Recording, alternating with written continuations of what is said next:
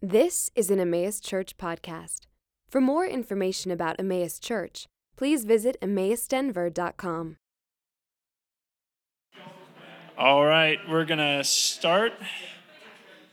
If you guys don't mind remaining standing for the reading of the Lord. All right, today our readings from Hebrews 1 through 2. Long ago, at many times and in many ways, God spoke to our fathers by the prophets. But in these last days, he has spoken to us by his Son, whom he appointed the heir of all things, through whom also he created the world. This is the word of the Lord. You guys can have a seat. A little bit different size scripture reading from last week. 2 verses instead of the entire book of the Bible. Which, thanks to Lauren and Arwen, you guys did a great job. Ben, we pay him to do it, so I thank him on our staff meeting on Monday. Yeah, I'm excited to get into the book of Hebrews, and I actually really enjoyed listening to the whole thing last Sunday. And since my lungs weren't 100% back, that was very nice for you guys to do that. Let's pray, and then we'll kind of start with a little bit of an outline of why we're calling the series Our Confidence, and just kind of touch on a couple of themes across the book, and then we'll spend some time looking at those first 2 verses and kind of hopefully seeing how important even those 2 verses are for the whole series. So let's start with a word of prayer.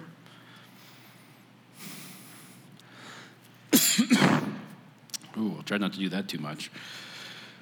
Father, thank you. Thank you that you sustain us. Thank you that you are so gracious and tender to us. You're a God beyond our comprehension, and yet you speak wonderful and beautiful things to us, Lord, in your word.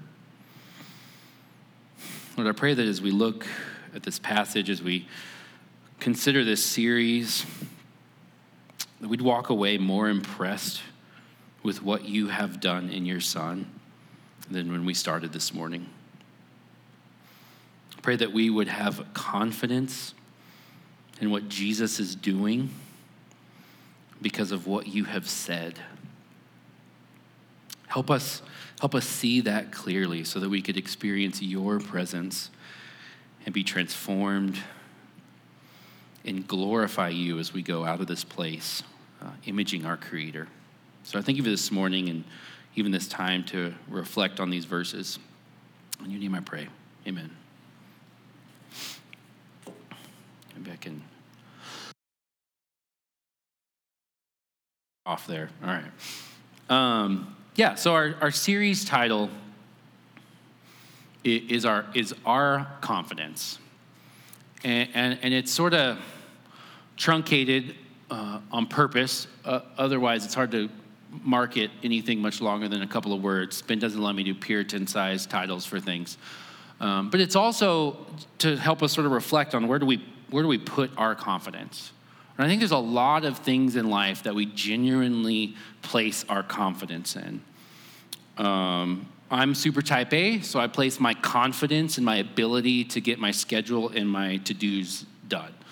I have confidence there because I planned and I've done blah, blah, blah, blah, blah. And when that doesn't happen, things get wrecked and everything falls apart. And I've had to wrestle with that because I put my confidence there. A lot of times we put our confidence in relationships and people. Maybe we've invested a ton of time and energy into someone, and that can be a blessing, and we can be thankful for that. But if all of our confidence is there, it's very painful when that kind of breaks down. A lot of us put our confidence in our work, in our jobs. Maybe just having that environment kind of just right. Whether it's appeasing this boss or keeping this person kind of okay with the work that we do, we put confidence in sort of that experience being a certain way, and when it's not, things sort of crumble around us. Children, maybe I think with a lot of parents, they're like, we don't put any confidence in that because it's a mess a lot. But we do, like, whether it's our schedule or their nap times or our desires to see them grow up and in the image of the Lord, we put a lot of sort of confidence in sort of how we're handling that situation. And when things kind of get out of control, as they often do, we struggle and we break down. And so this series is called Our Confidence, because God has given us an anchor, which is beautifully illustrated by Laura. Thank you for putting that together. But our confidence, God has given us something to place our confidence in that doesn't change, that doesn't actually toss us to and fro. And if we put our confidence there, as we sort of work through this book of Hebrews, we're going to see that our confidence is ultimately placed in a person. Our confidence is placed in Jesus Christ himself. And I wanted to hit just a couple of verses throughout the book of Hebrews to show you how much this idea of confidence just comes up in the book. And we're gonna hammer this kind of home over the next 12 weeks or so before Advent. And we'll usually cover about a little over a chapter every week. But because we're introducing things, I thought it'd be good to just hit the first couple of verses and show how important that is for the rest of the book. But I'm going to go through a couple of scriptures here just to show you how important confidence is in the book of Hebrews. Hebrews 3, verse 6, we should have that up on the screen. It says, But Christ is faithful over God's house as a son, and we are his house. And he gives an if here. We are his house, we're his people, if indeed we hold fast our confidence and our boasting and our hope. So he actually says holding fast this confidence, whatever this confidence is sort of contingent on it if we're his house. It says kind of the same thing in verse 14 of chapter 3. For we have come to share in Christ. We're united with Jesus if indeed we hold our original confidence firm to the end. If we hold on to our original confidence. Kind of just highlighting that's a big, important statement. We should know what that confidence is. We should know what we need to cling to. Chapter 4 comes up again, verse 16. It says, now that if we're holding on to our confidence, it says, let us then with confidence draw near to the throne of grace. Confidently draw near to his throne, that we may receive mercy and find grace to help in time of need. So even the idea of our confidence is something that we can rest in, and that gives us grace and mercy in time of need. We should have confidence that we can go to the Lord and receive those things from him. Chapter 10, we'll skip ahead a little bit, verses 19 and a couple verses after that. It says, therefore, brothers, since we have confidence, so now that we have this confidence, we're 10 chapters into the book, to enter the holy place by the blood of Jesus, to be in the very presence of God himself. Now that we have that confidence, let us draw near. Let us draw near. Not just that, he says, let us consider how to stir one another up in good works and in love. So it's this confidence that we have in who Christ is, in what he's doing. It's this confidence we have in this person that not only gives us access to God, but enables us to stir one another up, to love one another, and to produce good works. Our confidence and where we place our confidence is critical to changing who we are and to how we act in the world. Go to chapter 10, verse 35. It says, don't throw away your confidence, which has a great reward.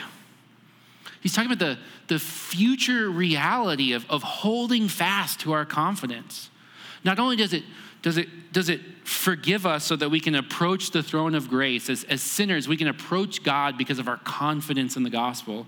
Not only does it change us who we are so that we can stir one another up for good works and for love one another, he's like, but our confidence has more than that. It has a great reward.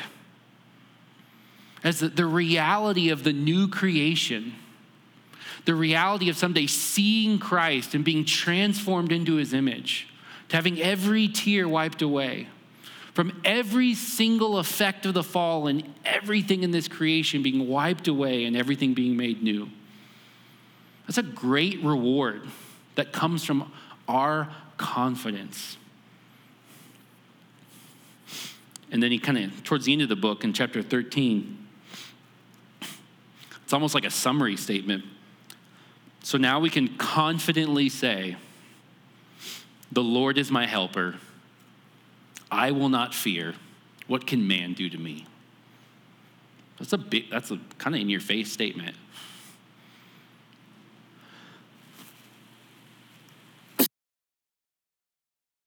Loud when I do that with the microphone on. What can man do to me?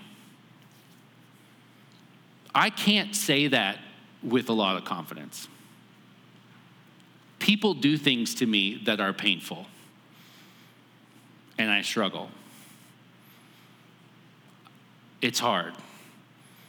But for him, at the end of the book, to outline and to explain and to build on our confidence in the person and work of Jesus, if that's where everything about who we are is rooted in the gospel, then we can say that and not be snarky. We can say, what can man do to me? What can anything in this created world that can be shaken do to the reality of Jesus Christ who can never be shaken? If that's where my confidence is. So as we work through the book of Hebrews, we're going to be hammering this theme home. Putting our confidence in the gospel. Putting our confidence in the person and work of Jesus himself. And hopefully as a church, seeing more and more of the beauty of the gospel, so that is naturally, that's just instinctually where our confidence lands, in Jesus himself. And we're gonna work through that as we go through the book of Hebrews. So that's sort of why we titled this series, Our Confidence. And those were sort of just a snippet of even some of the things I shared with the liturgy team, our team that kind of puts together some of these things like the call to worship that Ben did, or even the graphic that we have. But this idea of confidence is something that's sort of thread through the book of Hebrews, and then something that we're going to focus on as we kind of go through this series over the next couple of weeks.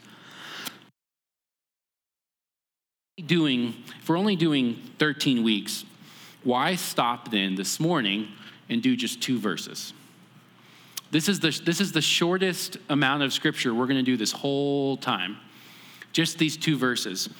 And I thought this quote from Owens has a commentary on the book of Hebrews. It is ridiculous. It is 7 volumes for this one little book. We read it last Sunday in like 45 minutes. There's 2 giant volumes of introductory material. And then I added up, it's like 40 pages of commentary per verse, roughly. It's crazy. But there's some good little snippets in there, and I'm sure I won't get through the whole thing, but when you want to narrow in on a verse, it's really helpful. And I like what he said about these 2 verses. He says, this is the main hinge on which all the arguments of the apostle in the whole epistle, so in the whole book of Hebrews, do turn. This is the main hinge on everything turns on what is said in the first 2 verses. This bears the stress of all the inferences afterwards by him insisted upon. So what is said in the first 2 verses, this guy that wrote more on the book of Hebrews than I'll probably be able to read the entire time I'm doing this series, said that everything hinges on the first couple of verses. Everything hinges on the first couple of verses. And the kind of the more I thought about it, I was like, okay, well, if we're going to do our confidence as a theme, if our confidence is going to be what we work through as we go through the book of Hebrews, and this is sort of the foundation for these things, then what we look at there must flow out of into the rest of the passage. We can't have, maybe I put it another way, we can't have confidence in the gospel unless we believe and understand what's being said even in the first two verses. It's super foundational for having that confidence that we talked about as we sort of looked at all those verses in the book of Hebrews. So this morning I'm gonna try to hit on three things in these two verses. I want to look at the God, the dilemma, and the person of our confidence. The God, the dilemma, and the person of our confidence. And spoiler alert, the person is Jesus. I think I've said that a bunch of times, but we can't say that enough. Our confidence is in a person. And we're going to talk about how much more glorious that person is than anything that's come before that. But I think before we get to that, we need to talk about the God that is the sort of the source of all of these things. I was reading another book about the attributes of God, and he said something, there isn't a quote for this, but he's basically saying everything about who we are is affected by our view of God. How we think of God himself actually changes who we are and how we act and all these different things. And it was an interesting train of thought, but I thought it'd be good just to stop as we look at verse 1. Verse 1 says, long ago, at many times and in many ways, God spoke. God spoke. God is the one who is speaking this entire time. And I thought it'd be good to just stop and say, okay, well, if it's God speaking, who is this God that's spoken? What do we mean when we say this word God? How do we even begin to sort of put those pieces together in our head? And so I thought I would just hit on a couple of verses, sort of in the Old and the New Testament, to give us give us some handles for what theologians call his transcendence. But use that word in a sentence this week. His transcendence. It's this idea that God is utterly unlike who we are and is beyond anything we could ever comprehend. He's glorious. He's majestic. He has weight and wonder and thoughts that are so far beyond us. He's so transcendent. He's so above everything and anything we could imagine that there's actually no way for us to comprehend him. There's no way for us to comprehend him. Look at 1 Timothy 6. This is what Paul says about God. It says, he who is the blessed and only sovereign, the King of kings and Lord of lords, who alone has immortality, who dwells in unapproachable light, whom no one has ever seen or can see, to him be honor and eternal dominion. Amen. Unapproachable light, whom no one has ever seen or can see. He's talking about the throne of God where Jesus is, and he's describing the Father in the sense he's unapproachable light that you are unable to even be in the presence of. You can't, you're unable to see that. But he goes on, let's go on to Psalm 145. So not only is this God unapproachable, he's unsearchable. Psalm 145:3 says, great is the Lord and greatly to be praised. His greatness is unsearchable. These are the writers of the Psalms or Paul. They're trying to give us words to describe how majestic and transcendent God is. And so they just negate a word. You know, certain things are searchable. Well, God is just unsearchable. Certain things are approachable. God is unapproachable. They're trying to get the English language is struggling to communicate the transcendence and the wonder and the majesty and just the otherliness of God himself. Paul does the same thing in Romans. Romans 11, 33 through 34 says, "Oh, the depth of the riches and wisdom and knowledge of God." This is after 11 chapters of explaining all kinds of things about God. "How unsearchable are his judgments, how inscrutable his ways. For who has known the mind of the Lord or has been his counselor?" Paul, the most famous apostle, the guy that wrote most of our New Testament, is like, how do you even understand God? Even I'm explaining bits and pieces about what he's doing, and I'm like, oh my gosh, how in the world can you possibly understand the glory and the majesty and the wonder of our Creator? And he's like, you can't. It's beyond our ability to comprehend. He's unknowable. And he kind of, in 1 Corinthians, he brings up sort of the consequence of this. 1 Corinthians 2, verse 14 says, "The natural person doesn't accept the things of the Spirit of God." By ourselves, we actually can't understand who God is. It says they're folly to him, and he's not able to understand them because they're spiritually discerned. He's like, God is so beyond everything we can imagine. In our natural state, just the things we're even exposed to, we think are ridiculous. We think are folly because it doesn't fit into our little boxes. And this is what they're trying to communicate, is that God is transcendent. God is beyond anything and everything he could possibly imagine. Revelation chapter 3, verse 8 is a good kind of summary of this. And it's a picture of his throne, and John is seeing things that he's struggling to even have words to write down. And it's a crazy vision if you look at it. He says, "And the 4 living creatures, each of them with 6 wings." And in Isaiah, it actually says they use those wings to cover their eyes and their feet, and another set of wings to kind of keep themselves in the air because they're in this unapproachable light in the very presence of God. These 4 living creatures with 6 wings are full of eyes all around and within.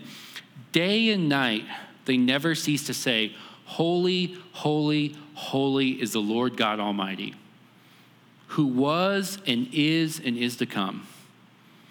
How do you describe a God who is always? We don't have buckets for that. We had a beginning. We see things end.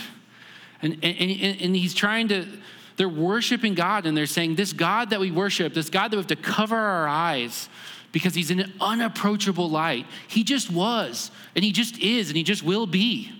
I don't have any other words to explain how he's beyond anything we could possibly comprehend. And this idea of holy, holy, holy, it's like bold, exclamation mark, underline. You didn't have that in the original language, so you had to add the words to just extra say it. It's this idea that he's completely separate from anything and everything you can imagine. He's holy, and he's actually holy, holy. They're straining to say that the God that you worship is beyond anything and everything you could possibly comprehend. But he spoke. He spoke. And I think that's crazy because if he's beyond our comprehension, if he's so utterly unlike anything we could ever imagine, how do we imagine him? How do we grapple with that? How do we connect with him if he's so transcendent, if he's so beyond anything we could imagine? A quote from The Knowledge of the Holy, A.W. Tozer wrote this, 80 years ago or so. He's talking about this idea that God is beyond our ability to understand. And he says, what is God like? If by that question we mean, what is God like in himself? There is no answer. If you're saying, what is God like in himself? How can I understand God in the same way God understands himself? He's like, you can't. It's impossible. He's a holy, holy, holy God. So if you're asking to know God like God knows, then you would be God. He goes on to say, if we mean, what has God disclosed about himself? What has God spoken about that the reverent reason can comprehend? That those who respect what he's said can comprehend. There is, I believe, an answer both full and satisfying. An answer that's full and satisfying. For while the name of God is secret, it's holy, it's separate, and his essential nature incomprehensible, he in condescending love, this eternal, 3 times holy God, stepped down. Calvin says he speaks to us like we speak to kids. Like, oh, you're just so cute, Like we condescend to the 2-year-olds running around because I can't just talk to them like I talk to you. God condescends to us in love. Has by revelation, he has actually revealed himself, declared certain things of himself to be true. This is how we have access to God. So we can have confidence. We can talk about this idea that the God of our confidence is holy, holy, holy. He's transcendent. He's beyond anything we could ever comprehend. But the beauty is that he spoke. He said things.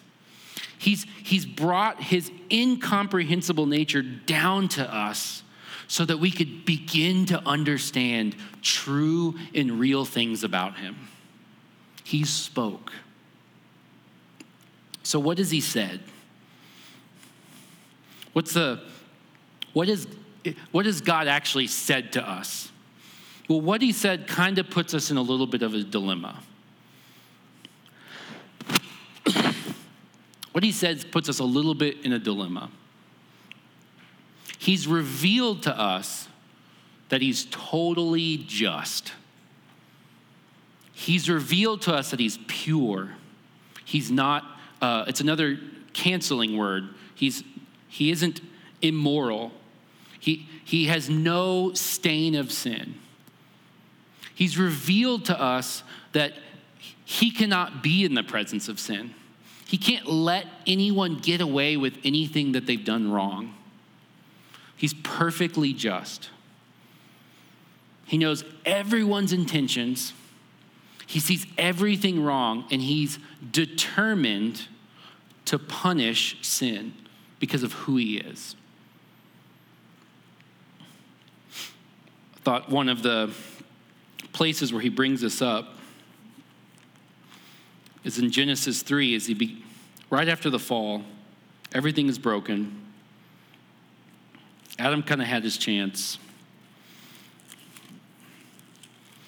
And he begins to speak so that we could understand who he is. And in 3:15, he's talking to the serpent. He says, I will put enmity between you and the woman, and between your offspring and her offspring. He shall bruise your head, and you shall bruise his heel. Between your offspring and her offspring. He's speaking. We're understanding who he is after the fall. And he's saying, I'm gonna put enmity between 2 sets of offspring. And the woman's offspring is gonna crush the offspring of Satan. It's kind of a weird way to say it, but what is the offspring of Satan? Like we go all sorts of places. But Jesus says it's those who do his works, as opposed to doing the works of the Father. So what are the works of Satan? Sin, really. He lies. He cheats. He steals. He rebels against God. That's kind of our default mode. We start there. We're sort of born instinctually selfish. We don't want to give ourselves for others like Christ has given for others. We do unjust things. we're not perfectly righteous. And there's probably some weeks where we feel more like the offspring of Satan than we do of the Son of God. Like that's the reality of the fall. I hope I don't have to convince anyone in here that we're all a little bit broken and we sin. That's just who we are. So that transcendent God is revealed that he's going to crush, he's going to bring justice. He's going to deal with that sin. We could trace a couple of different things. This comes up a lot in Scripture. In the promise to Abraham, we won't read the passage. He says, I'm gonna bless you, and you'll be a blessing for all the nations. But he also says, there's a whole group of people in the nation that I'm giving you that are sinning a lot, and I'm gonna destroy them because they deserve it. He says, I'm not even gonna put you in the nation yet, Abraham, because I'm gonna let them continue to sin so that I can punish them appropriately. Because he's a holy God that is perfectly just. Perfectly just. Moses is the same thing. When he says the people have been oppressed, they've been in Egypt, they've been struggling, they've been enslaved, all terrible things. What does he do to the people who enslave them? Drowns them in the Red Sea. He doesn't put up with sin. Says, if that's how you're going to act, I will act justly and fairly because I'm a fair and just God that cannot put up with sin, and I'm going to destroy them. Same goes with David. I think the most quoted psalm in the New Testament is Psalm 110.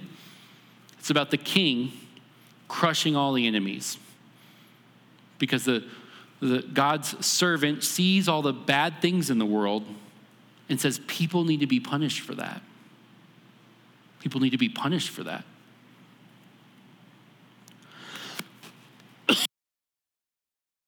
So this is our dilemma, the dilemma of our confidence. We have a transcendent God that's so beyond anything we could comprehend, whose wisdom is unsearchable, who's pure, who's holy, holy, holy, who cannot be in the presence of sin, but yet we get to know about him because he speaks. And when he speaks, he tells us that we all fall short of his glory. When he speaks, he reveals his character to us, who he is, what he's like, and we can't help but realize we're not like that.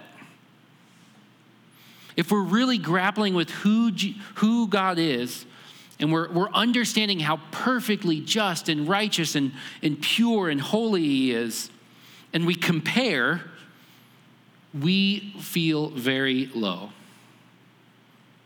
We feel very inadequate. So it's almost like maybe he shouldn't have spoke. Then I don't have to feel that way. It's only a part of what he has spoken. John 17:3 I thought was a good verse that kind of gives us both of those pieces. He's not just a just God, he's also a gracious God. He's not a God that just cares about being perfectly just, of punishing sin. He shouldn't. We wouldn't. If someone did something evil, we want them to be punished. That's how we think that way. When there was a trial, I think he was 99. He was in his teenage years, he was involved in Germany killing thousands of Jews. And they put him on trial like last week or something. Because we see wickedness, we see something that's evil, and we say that should be punished. But God's not just a just God, he's a gracious God. He's a merciful God. He's a loving God. We sang about how he's a tender God. He's revealed these things to us. And John 17:3 says, this is eternal life. Things are broken because we're broken, but this is what brings everything back together. that they know you, the only true God. Yeah, we know God in his holiness, in his majesty, in his transcendence, and Jesus Christ whom you have sent. And Christ, and Jesus, knowing God and his character we can be at awe of that. We can feel like we fall short, because we do when we understand who God is. But that's not sufficient for eternal life. We also need to know the person that our confidence is in. We also need to know the fact that there's someone that goes between us to satisfy both the justice of God and to then offer us grace and mercy. So like we're reading through Hebrews, so that we can go to the throne of grace with confidence, so that we can ask for mercy, so that we can ask for help, so that we can look forward to a reward, not because of who we are, but because our confidence is ultimately in the person of Jesus. So we can talk about the God of our confidence and how beyond us he is. We can talk about the dilemma, the fact that he has spoken, but he's spoken to sort of reveal to us that we've fallen short. But the beauty and the wonder and the majesty of all these things comes down to the person of our confidence. The person of our confidence. And so I want to look at the 2 verses again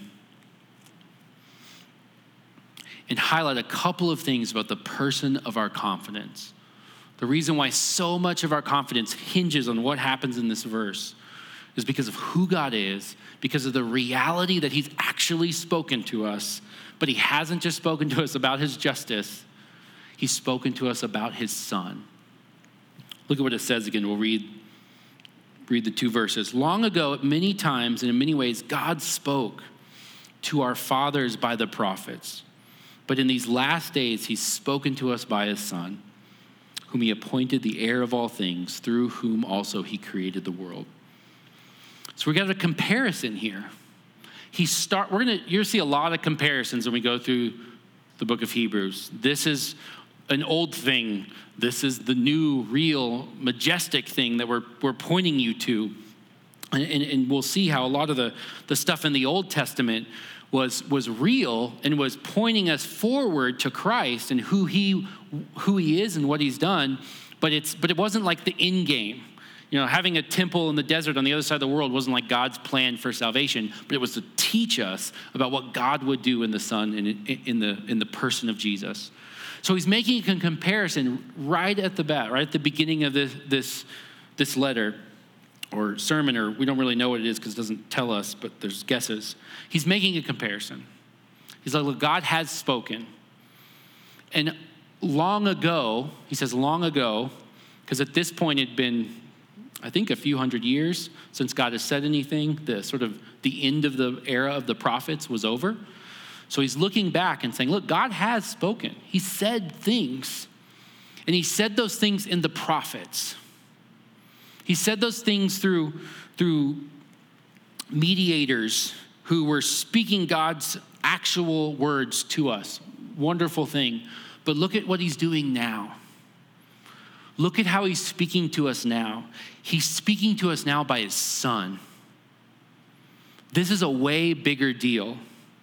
This is not in many times and in many ways. This is all at once. This is uniform. This is a flood of information about who God is in the person of his son. And he's not speaking in his son to the fathers. He's speaking in his son to you. He's communicating everything about himself to you. He says to us. Now he's not speaking to particular people. He's speaking all over the place. He's speaking uniformly in his son to you directly. And it's not in many ways and diverse. It's all at once in the revelation of Jesus himself. This is a big deal. Things have changed. It's like, why is the son so much greater? If he's communicating us now, not in parts, not through prophets, not to someone indirectly, but now in fullness in the Son, directly to you. What makes the Son so wonderful? Why is this sort of an escalation of things? He gives us like a little snippet. The whole next chapter is going to be expanding on this, but he tells us right there, whom, he's like, let me give you a couple little pieces about the Son. He's appointed the heir of all things. Appointed the heir of all things. And there's a lot sort of packed into that. Jesus has actually accomplished everything that Adam should have accomplished. Jesus actually perfectly obeyed, loved God with all his heart, mind, his soul. Jesus has actually interacted with the world from day one and been nothing but others-oriented. He has actually earned everything and appeased this transcendent God who is perfectly holy, who can't be in the presence of sin. Jesus has actually done everything perfectly and now deserves the reward of an eternal kingdom. Jesus is now the heir of all things. He's accomplished what you could never accomplish, would never accomplish.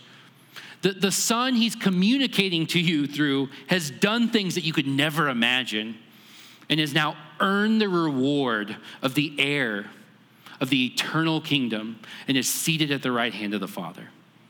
That's the Son I'm talking about. That's how I'm communicating to you in a way that's more beautiful and more glorious than I've ever communicated. And then he tells us one other thing.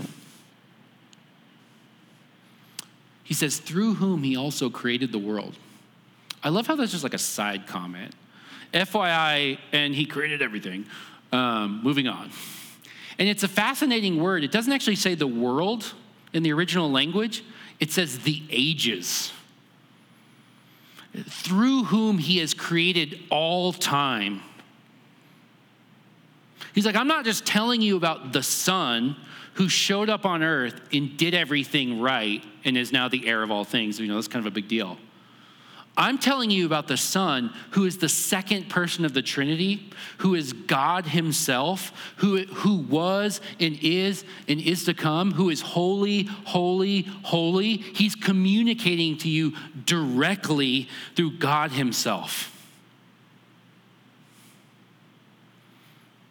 That's the beauty and wonder of the gospel. That's why we can get everything we need to know about who God is in Jesus himself. Because it's God himself. That's how he's communicating to you.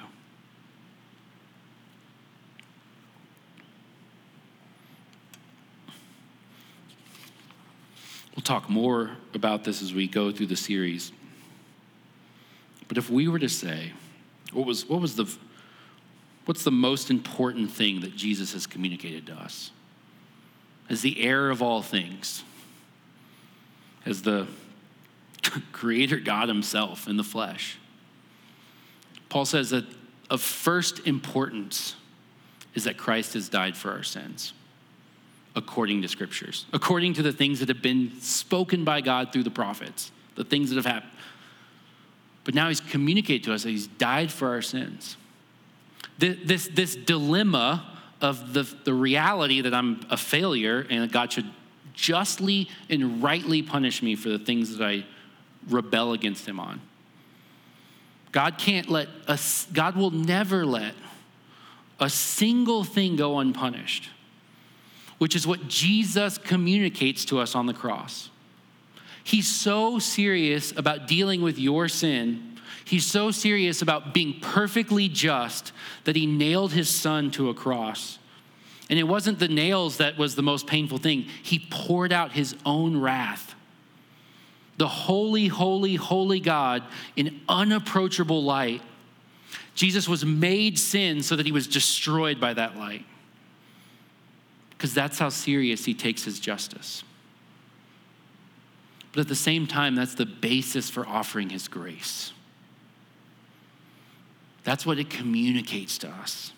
It means there's no more wrath for you. It means that if you hold fast to that confidence until the end, if you cling to that, if your confidence is put in the person and work of Christ, most clearly communicated on the cross, there's a whole lot more communicated, but man, that is the center point of everything that he's done. If you cling to that until the end, you can look forward to a great reward. If you cling to that to the end, you can approach as a sinner the throne of grace with confidence because you're forgiven. If you cling to that to the end, you can actually be transformed and stir one another up towards love and good deeds. That's the beauty of our confidence in Christ himself. That's the beauty of the gospel. And I'm excited that we get to spend 13 weeks talking about where we put our confidence, talking about how wonderful Jesus is. And I pray that the Spirit would, in a supernatural way, begin to shift the things that we cling so tightly to that can be shaken, that can get messed up. That he begin to shift our mind and our thinking to what cannot be shaken, to Jesus himself. Let's pray. Father, I thank you that you speak. Thank you that we can approach you with confidence because of what your Son has done. Lord, help us not forget. Help us not forget how majestic and unlike us you are. Help us not forget how unsearchable your ways are. Help us not forget how you tell us that we cannot approach you, and yet you bring us into your throne room. God, Lord, we need to see the wonder and majesty and beauty of you so that we can see the wonder of what you've done in your Son. Help us consider those things this week. In your name I pray. Amen.